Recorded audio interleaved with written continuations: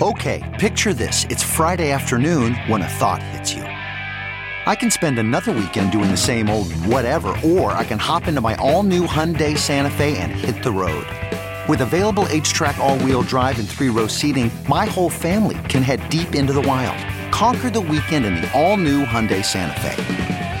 Visit HyundaiUSA.com or call 562-314-4603 for more details. Hyundai, there's joy in every journey.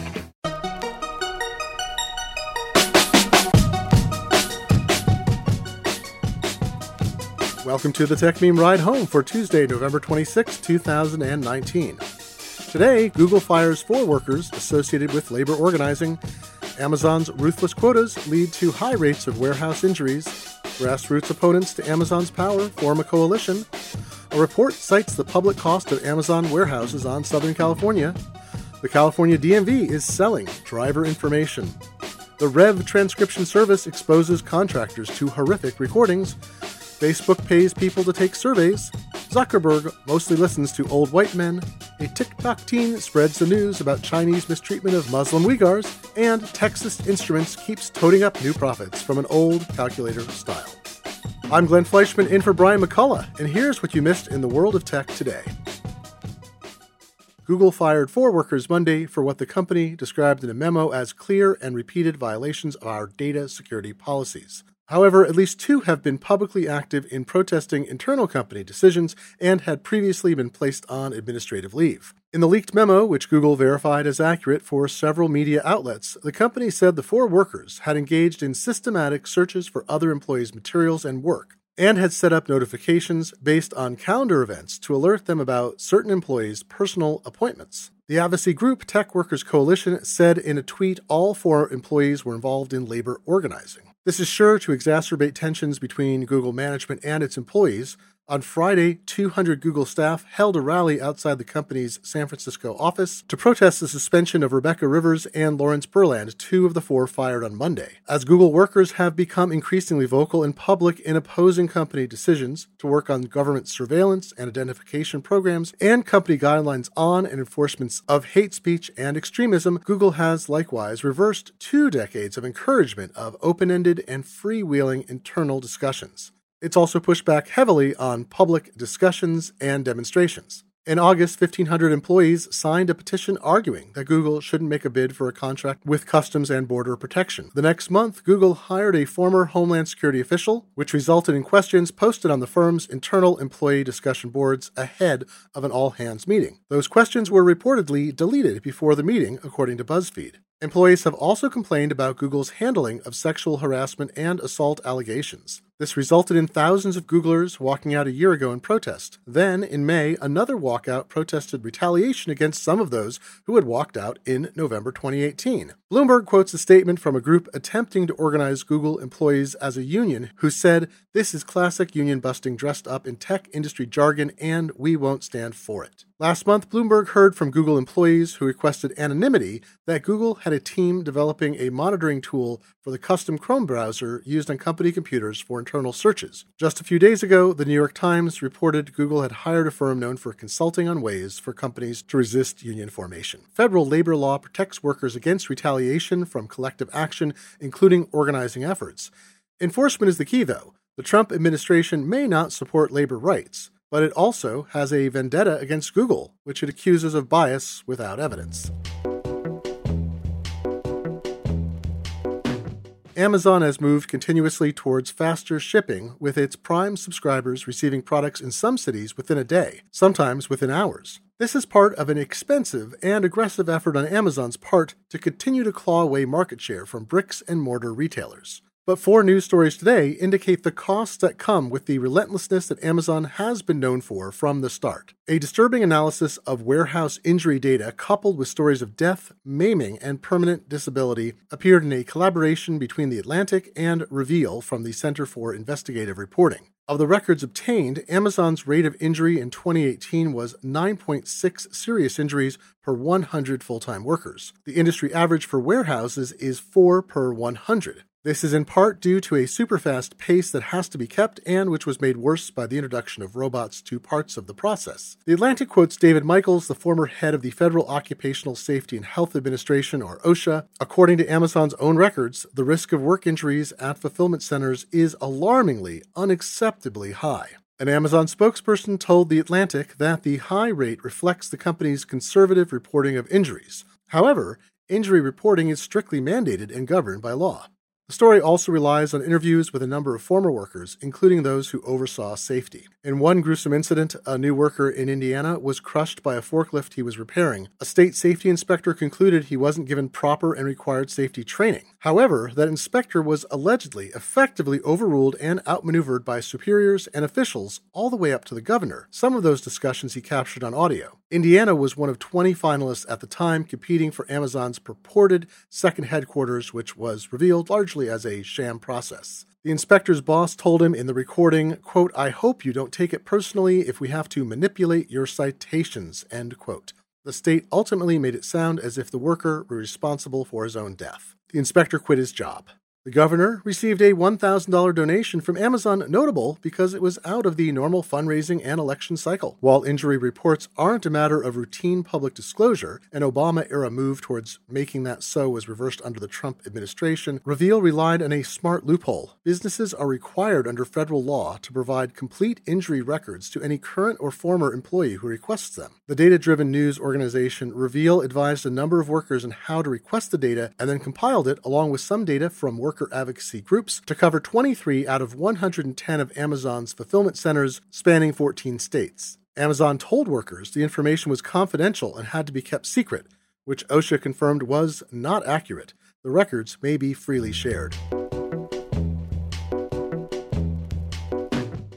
Next up, Gizmodo reports on exceedingly high injury rates at a Staten Island Amazon warehouse, with data obtained in a similar fashion via worker request. The Staten Island warehouse, labeled JFK-8, had an injury rate of 15.2 per 100 full-time workers in 2018. That's about 50% higher than Amazon's overall average of 9.6 per 100 calculated by Reveal. Gizmodo provided contrasting rates of average injuries in other industries, which include 6.1 per 100 for sawmills and 10.2 per 100 for steel foundries. Because injuries can include relatively minor ones up through the most damaging, a severity scale allows apples-to-apples comparisons, making JFK-8 comparable to the most dangerous professions, says Frank Curl, a staff lawyer with Make the Road, a nonprofit focused on immigrant justice. That includes solid waste workers and police officers.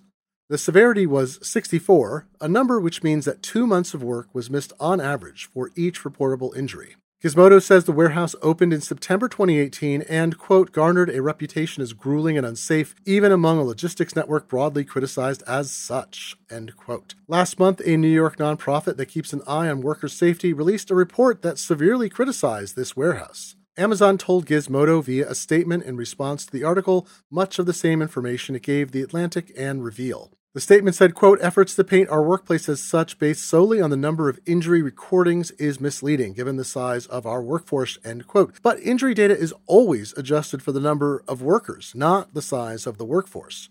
Amazon said, quote, ensuring the safety of associates in our building is our number one priority, and we invest heavily in safety, end quote.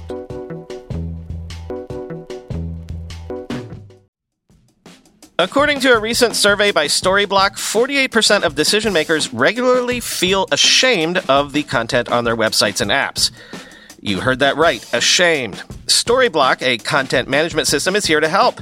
Storyblock makes it easier for marketers to create and edit content without hand-holding from developers, which means marketers can make killer content without waiting for developers to make changes. And developers have more time to build cool stuff instead of processing an endless backlog of content tickets. The end result is better content in less time. Fresh off a massive round of Series C funding, Storyblock is launching a revolutionary new feature to help your team level up their content.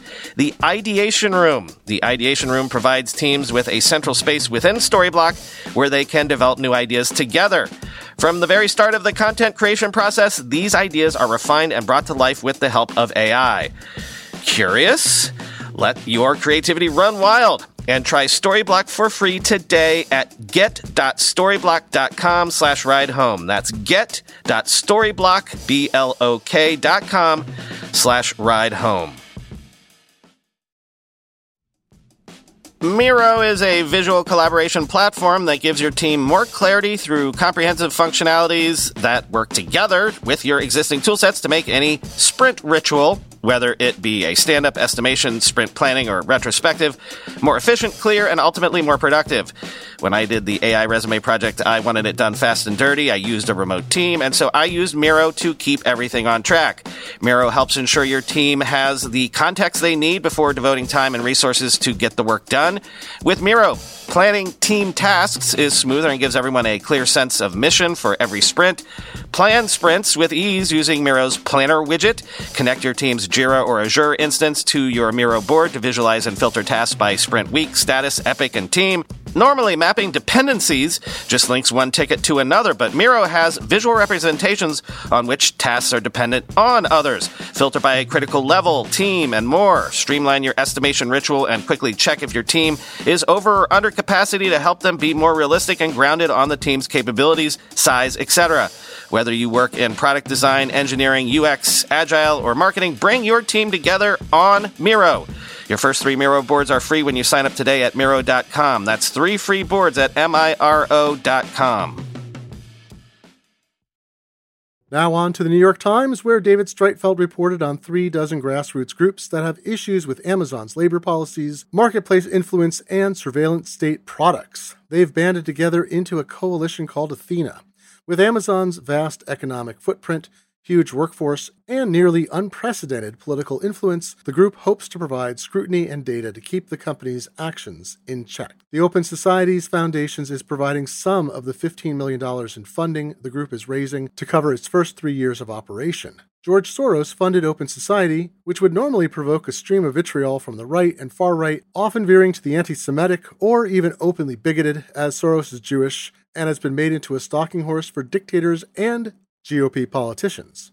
However, Trump's apparent hatred of Bezos, who owns the Washington Post, and Amazon may mute the anti-Soros tone. Streitfeld notes Athena came after several successful grassroots efforts by different groups yielded success. Amazon was shamed into raising its minimum wage to $15 an hour nationally last year. It gave up pursuing its faux HQ2 proposal in New York, seemingly unhappy to not be welcomed with open arms, and surprised to be mocked by community activists who didn't like Amazon's anti-union stance and what the city and state had ostensibly already agreed to, including big giveaways, without neighborhood or citizen involvement. By contrast, the Virginia Amazon announcement produced less reaction because Virginia gave the company quite a lot less relative to jobs promised and didn't hijack existing neighborhoods. In my hometown of Seattle, Amazon flooded the most recent elections we had for city councilors this fall with about $1.5 million donated to political action committees. That was part of $4 million spent overall by PACs that include both businesses and labor. In opposing a socialist incumbent, Kshama Sawant, business interest PAC spent over $600,000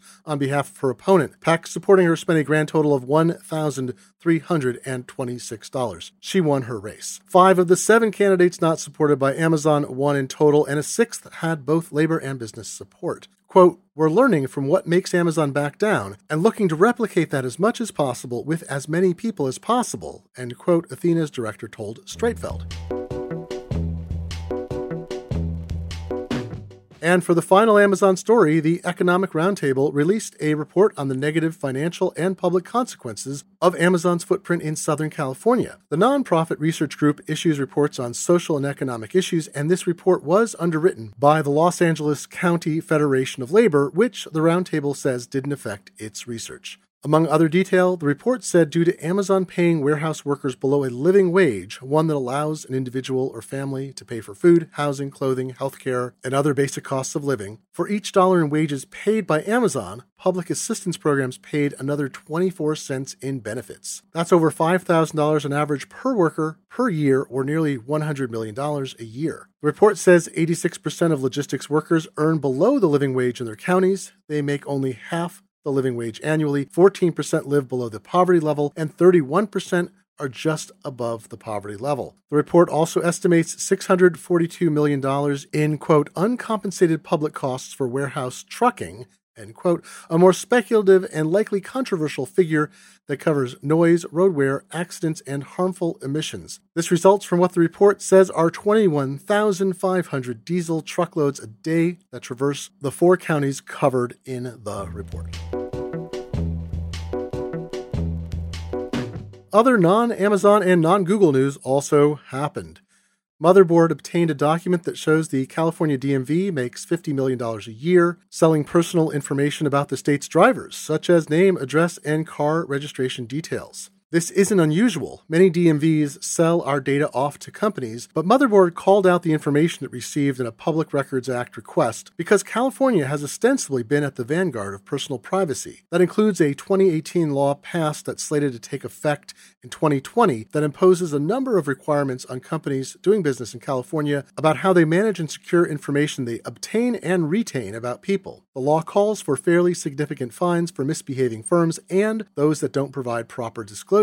Motherboard says from a previous investigation it conducted that LexisNexis, which has a division that accumulates information about consumers, and Experian, a credit reporting agency, are among the firms that purchase DMV data. Some DMVs also sold information to private investigators, but the site says it can't determine if California has done so recently. The DMV told Motherboard that buyers may also include insurance companies, vehicle manufacturers, and prospective employers. A spokesperson told Motherboard, quote, information is only released pursuant to legislative direction, and the DMV continues to review its release practices to ensure information is only released to authorized persons/entities and only for authorized purposes, end quote. The firm Rev relies on what it says is over 50,000 piecework paid transcriptionists to create high-quality text from audio and video recordings submitted by its customers, which include news networks, police agencies, healthcare providers, and plain old normal corporations. Rev made the news when it cut its already low rate of pay further. Previously, its standard rate allowed at least some workers to meet the federal minimum wage of $7.25 an hour, though no hourly rate is guaranteed. Workers also claim that the company allowed unfettered access to recordings in its database that hadn't yet been picked up for assignment, potentially damaging the privacy and confidentiality of its customers. But The Verge reports something even more disturbing. Audio isn't screened in any fashion, and that's resulted in the transcribers being exposed to a wide array of horrific material. The Verge says nearly every contractor of the service it spoke with had been exposed to such recordings on multiple occasions. This included recordings of physical and verbal abuse between intimate partners, graphic descriptions of sexual assault, amateur porn, violent footage from police body cameras, a transphobic rant, The Verge reports, and in one instance, a breast augmentation filmed by a physician's cell phone being performed on a patient who is under sedation. It's often impossible to know at the start of a recording what material will appear in it, transcriptionists say. Sometimes they are far into a job, and abandoning it would lose the compensation for time they'd invested so far and give them a lower score in a commitment category if that abandonment happened after the first hour of work. Rev told The Verge that all files are categorized, but The Verge had screen captures of many files without a subject assigned. Rev told the publication as well that customers are, quote, prohibited from uploading offensive content. This included a long list, but contractors told The Verge they routinely transcribe recordings that fall within that list of prohibited material. A new California law heading into effect January 1st imposes strict requirements on what constitutes a contractor, forcing companies to shift many people into employment status. This is an attempt to tighten up the gig economy and prevent people from being miscategorized as contractors who are, in effect, employees already, without receiving the benefits that come with employment. That could give people like Rev transcriptionists higher earnings, more power, and the ability to organize. Rev, however, recently sent out email that it will no longer allow residents of California to be contractors on their system. One of the many ways in which Facebook has earned criticism over privacy issues and in adhering to generally accepted norms of behavior was when it paid teenagers $20 a month in gift cards to use a VPN and a special certificate that let the company observe all their behavior while also violating Apple's developer guidelines for apps. Anyway, that was so last year. So January 2019. Facebook is back with a more above-board approach, which it calls Viewpoints. It pays you directly to take surveys. Starting with users in the United States who are 18 years or older, you can earn points by answering questions. The first one, according to TechCrunch, is a well-being survey that takes 15 minutes to fill out and earns the equivalent of $5. Payouts will be directly via PayPal. I know it's shocking, but Facebook founder Mark Zuckerberg listens mostly to old white men. Yes, I'm as surprised as you are. Zuckerberg creates a challenge for himself every year, like learning Mandarin, becoming a vegetarian but also eating meat he slaughtered himself, and helping foster genocide in Myanmar. That last one was an allegedly unintended consequence of his alleged management decisions. His 2019 challenge was to host a series of public discussions about the future of technology in society. Bloomberg's Kurt Wagner analyzed who he picked, and Zuckerberg spoke to 9 people. 8 of them were men and over 40, 7 were professors or doctors, and almost all were white. Facebook's U.S. staff is 9% black and Hispanic and 37% female. A teenager in the U.S. managed to get the word out about China putting at least 1 million Muslims from the Uyghur community into re-education camps by creating a TikTok video that starts with advice on eyelash styling and segues into a political discussion. China claims the camps are voluntary education and training centers. Her first of 3 videos has had 1.4 million views on the TikTok app, and versions uploaded to Twitter have been seen over 5 million times. The teen claims that TikTok blocked her from posting new content shortly after she posted 3 videos of this kind, claiming she had violated its rules related to political speech, and saying she had posted a video from another account that showed Osama bin Laden. TikTok is a Chinese firm and has a separate version of the app used in China that censors content that appears within that country.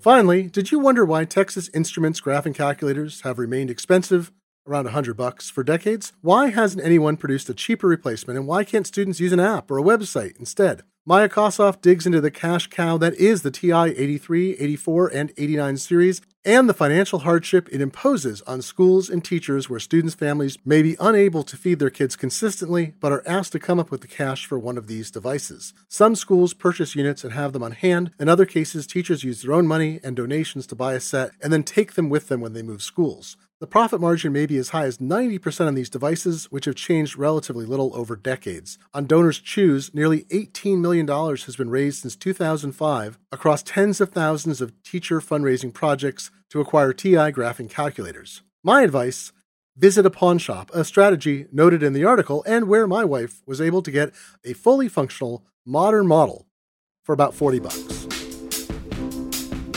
And that's the news. I'm Glenn Fleischman in for Brian McCullough. We'll be back tomorrow. If you'd like to have your own collection of unique type and printing artifacts, visit tinytypemuseum.com to find out about my latest project. And find related photos on Instagram at glennf. GLENNF like Frank DOT. Thanks to the editors at TechMeme who tweet out every headline they post every hour of the day at TechMeme. It's a great way to keep current. Have a great evening.